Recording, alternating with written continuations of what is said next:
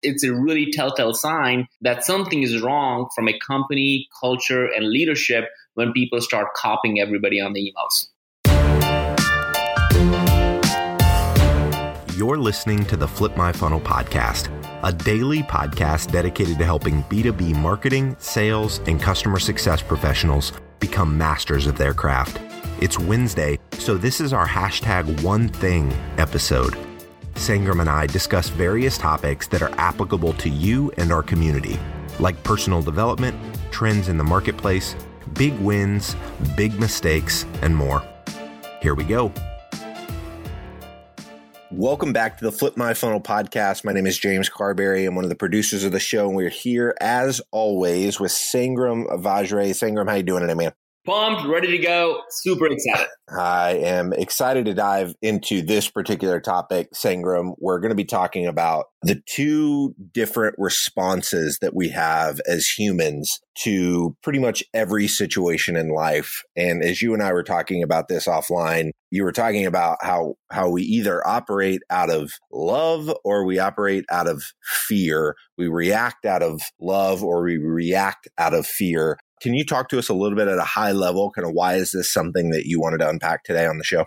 Absolutely, man. I think last time we talked about a topic that was very near and dear to me. I think I personally feel like I opened up quite a bit on that. And the response was really interesting that people really wanted to hear more about these life situations, because we can talk about marketing and sales every day. And we talk about that every day pretty much on this daily podcast. But once a week, I think you and I are starting to recognize that we have more to offer and people want to hear more on the personal side, because at the end of the day, that's what we are. We're humans. Yeah, exactly. I love that.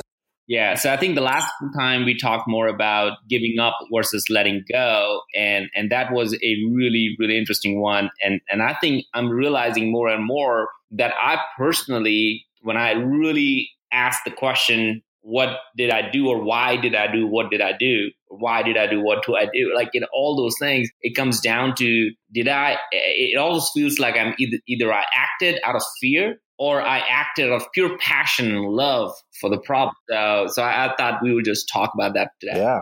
Yeah. So let's dive into what fear-driven action looks like. Again, we're talking in talking through this offline. One way that fear-driven action ends up showing itself is kind of this check the box. We have to do everything right and perfect. Elaborate on this one for us. Yeah, man. I think the idea when I think about when I have personally acted out of fear is that I just want to check the box. As an example could be, let's say you're in a marketing, you're right now in the marketing conference season. So if somebody's listening to that, yeah, maybe you got the booth right. Maybe you got the design right. Maybe you got everything right. And you've checked all the boxes. Essentially, we act to make sure we don't get fired. And to me, that's like acting out. That's if you want to really find out how are you acting, if you're still questioning that, I think it will be, are you checking the boxes? Or are you, at the end of the day, figuring out if I do these things, then my boss will be happy, my manager will be happy, my peers would be happy, and I won't get fired. And I feel like a lot of people do what they do, and they're quite honestly checking the box because the to-do list is so long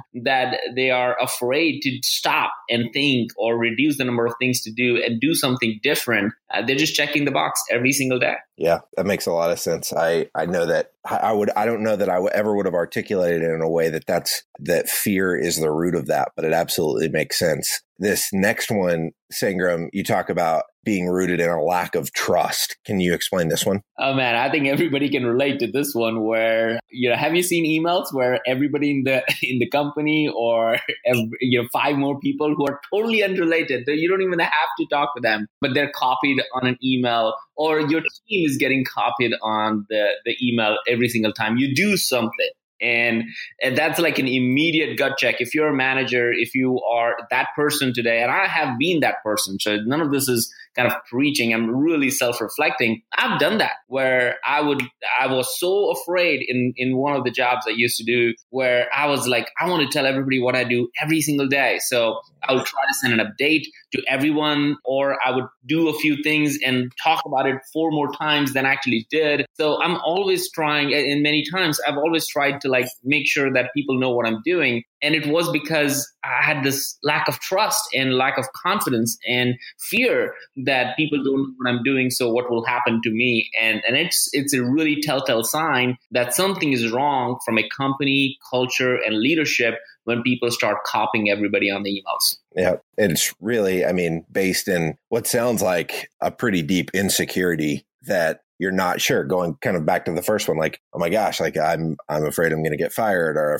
I'm afraid I'm not going to be seen as someone that is productive. And out of that insecurity, you end up taking action that ends up annoying a lot of people in the end, but it isn't good for anybody. It's not good for anybody in the organization, yourself, or the people that you're trying to impress. Yeah. As a matter of fact, James, to that point, you would see people not respond. And if when people do that, what I've also seen is people stop responding. People stop saying good job, or people stop saying anything to you. And I think that's a telltale sign for you to realize, wait a minute, maybe I need to stop sending these kind of unnecessary, unwarranted, not asked for updates. And instead of showing myself as someone who's doing the job, I'm showing myself, as you exactly said, insecure around my own things. Rather, people hired you because you're the best at whatever you do. And if you're insecure, maybe that's a conversation you need to have one-on-one with your manager, as opposed to trying to copy everybody and make them all recognize that you are insecure. Mm-hmm. No, that makes sense. This next one is interesting. It's activity focused versus vision focused. And this being, again, the third action that we take that's out of fear instead of out of love. Can you talk to us about this one?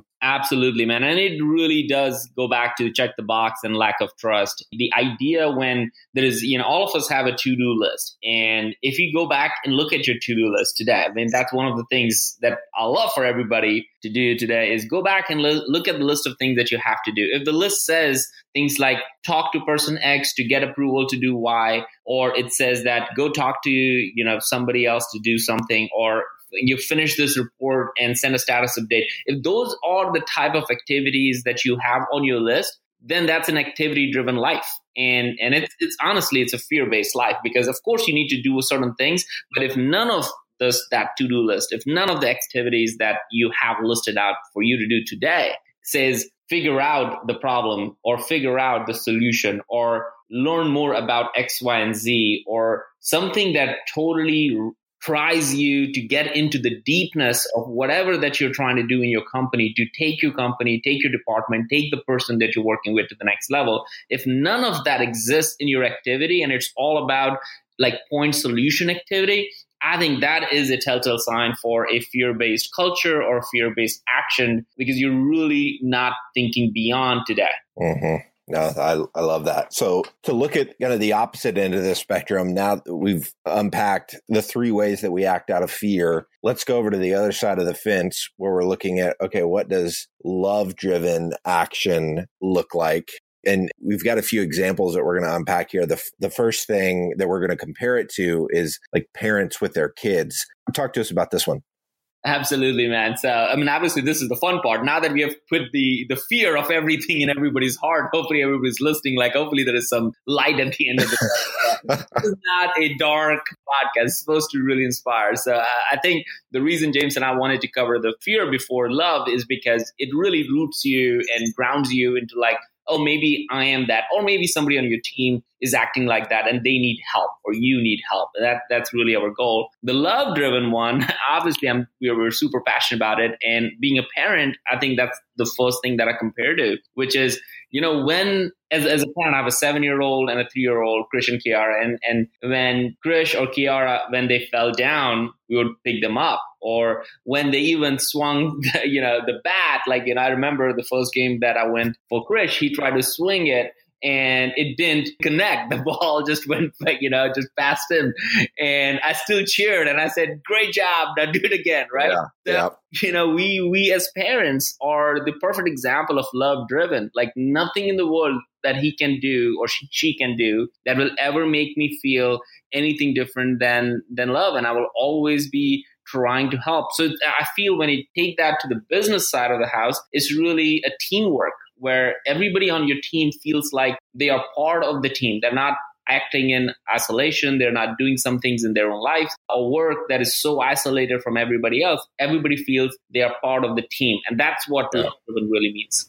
Yeah, that idea of constantly being someone's cheerleader, regardless of whether they swing and miss. And not to say that we're cheerleading without correction or without things, that this isn't the fluffy hour. We're not just trying to make people feel good about themselves. But I think when you operate out of love and you're someone's cheerleader, encouragement is something that I'm extremely passionate about, because what I've found with encouragement is that when you call out the good, you start to see those good things more. So if I see that someone is patient, or I see that someone is thoughtful, and I call those things out, they're going to be more patient. They're going to be more thoughtful. And so in doing that, even when some correction needs to be made, I always try to lead with encouragement. So in talking, kind of relating that back to your team and how that, what that looks like in a work setting, I think it may seem tough to find that thing that you can encourage in someone around you. But if you think about it for a little bit, I would imagine that there's something there that person's doing that you could speak into and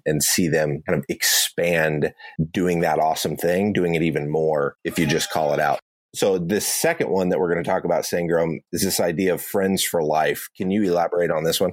Absolutely. And I love what you just said, James, because I think that is at the crux of it, is that how do you find that one gift that either you have or your team has, and just make sure that they focus on the gift. You get them on their strengths. So it's really important. And I think that's how some of your friends are. And hopefully you have those kind of friends. And if not, you need to get new friends to help you out there. But there are friends that have stuck with me, just through the bad times and the good times. And I hear more from them when things are bad than when things are good. I sometimes I feel like when things are really good, I don't hear from some of these friends. But when things are tough, they will check on me and they will say, "Hey, how you doing?" And they will come by and stop by and have more text and more conversations. And that's the kind of friends, that's kind of mentorship, that's kind of work that we want to have, is need people to support you when you're down, not to beat you down, but to support you. And I think love-driven culture or love-driven team is really all about that. Is, do you have friends at work? We spend so much of our time at work, more time at work than with your families, quite honestly. You better love the people you work with, otherwise it will be super miserable. Yeah, no, I totally agree. All right. So this third example of love-driven action, Sangram, is related directly to marketing and sales. Can you explain this one? Absolutely, man. And people have heard probably us talking about this idea of one team. And that's something that is really, really core to how you create a culture of one team, because nobody wants to be one person. Everybody wants to be one team. And really unpack that, James, I think what happens is marketing and sales, and that's majority of the people who listen to this podcast today. If you're and quite honestly, I think everybody's in marketing and sales, regardless of what you do, you are marketing something or selling something internally or externally. So it's really important to recognize that great leadership happens when you're all coming together and figuring out the solution to the problem and let the best ideas come to life. It doesn't happen when you are the only person with the ideas or you're the only person who does all the work. You have to come in as a team. So I'm big on one team idea. I think one team creates more love because everybody wants to be part of a community. They want to all try to solve a problem, and everybody in some way, shape, or form contributes to it. So together we are better than individuals. And that's something that I think love-driven culture really, really supports. I love it. So to kind of wrap these up, Sangram, talk at a high level, kind of the difference that you see in both of these. All right. So if people are kind of listening and figuring out which camp do you fall in today, and it's not black and white. Some days in some actions we could be on fear driven, and some days in some actions are love driven. I think recognizing what is the most important thing, because that's when change happens. To wrap it up, I feel like we can, if I have to summarize it, I would say in a fear driven world, in a fear driven action, a fear driven culture, you're always playing the short game, which means focused on very short term goals, and you're trying to either please others, please your manager, and you're absolutely terrified of taking risks. And that's the reality of it. You are checking the box. Whereas in a love-driven culture, in a love-driven team, in a love-driven environment, you're always playing the long game, which means you take risk, you're happy about taking risk, and people around you want you to take risk, and you're not afraid to fail because failing is just part of the journey. So the question is, and maybe a short way to kind of think about this is that what are you doing? Are you playing a short game, which is looking at the daily list and just taking the actions that needed to be done for tomorrow? Or are you playing a long game? Or is your team playing the long game, which means they're taking risk and you have projects and initiatives that are, quite frankly, terrifying that, wow, this might actually fail. And that's when you know that you've created a love-driven culture. I love it. I love it. So, Sangram, we've been ending these episodes with a challenge. What is the challenge that you have for listeners in this one? All right, man. So the challenge, we have been getting really good feedback on this part because we don't want these podcasts to be preachy or something we just talk about and then we are off. We want you to take action. We want you to do something, a change, a small change. Doesn't really matter how big or small. The small change today really makes it makes us, I think both of us feel fulfilled. Yeah, absolutely. So really today, you have a choice. You have a choice to make today. You can choose maybe you're listening right now, going to work or coming back from the work or in a gym, whatever. Maybe you have a choice where you can walk in your office today or walk, in your home today and do the chores of just going through the motions of life and doing the to-do list of whatever that is. Or you kind of take a step back and choose love and then truly give everything you have.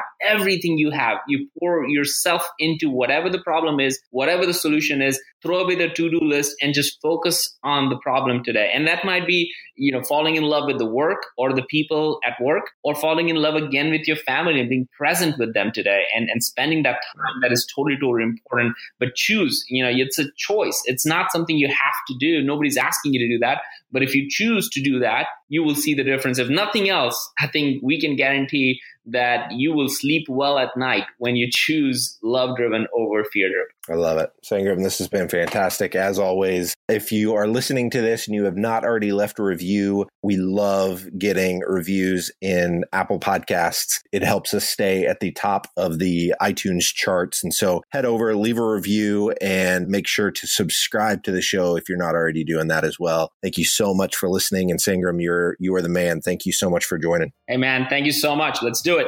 Awesome. You've been listening to the Flip My Funnel podcast. To make sure that you never miss an episode, subscribe to the show in your favorite podcast player. If you have an iPhone, we'd love for you to open the Apple Podcasts app and leave a review. Thank you so much for listening. Until next time.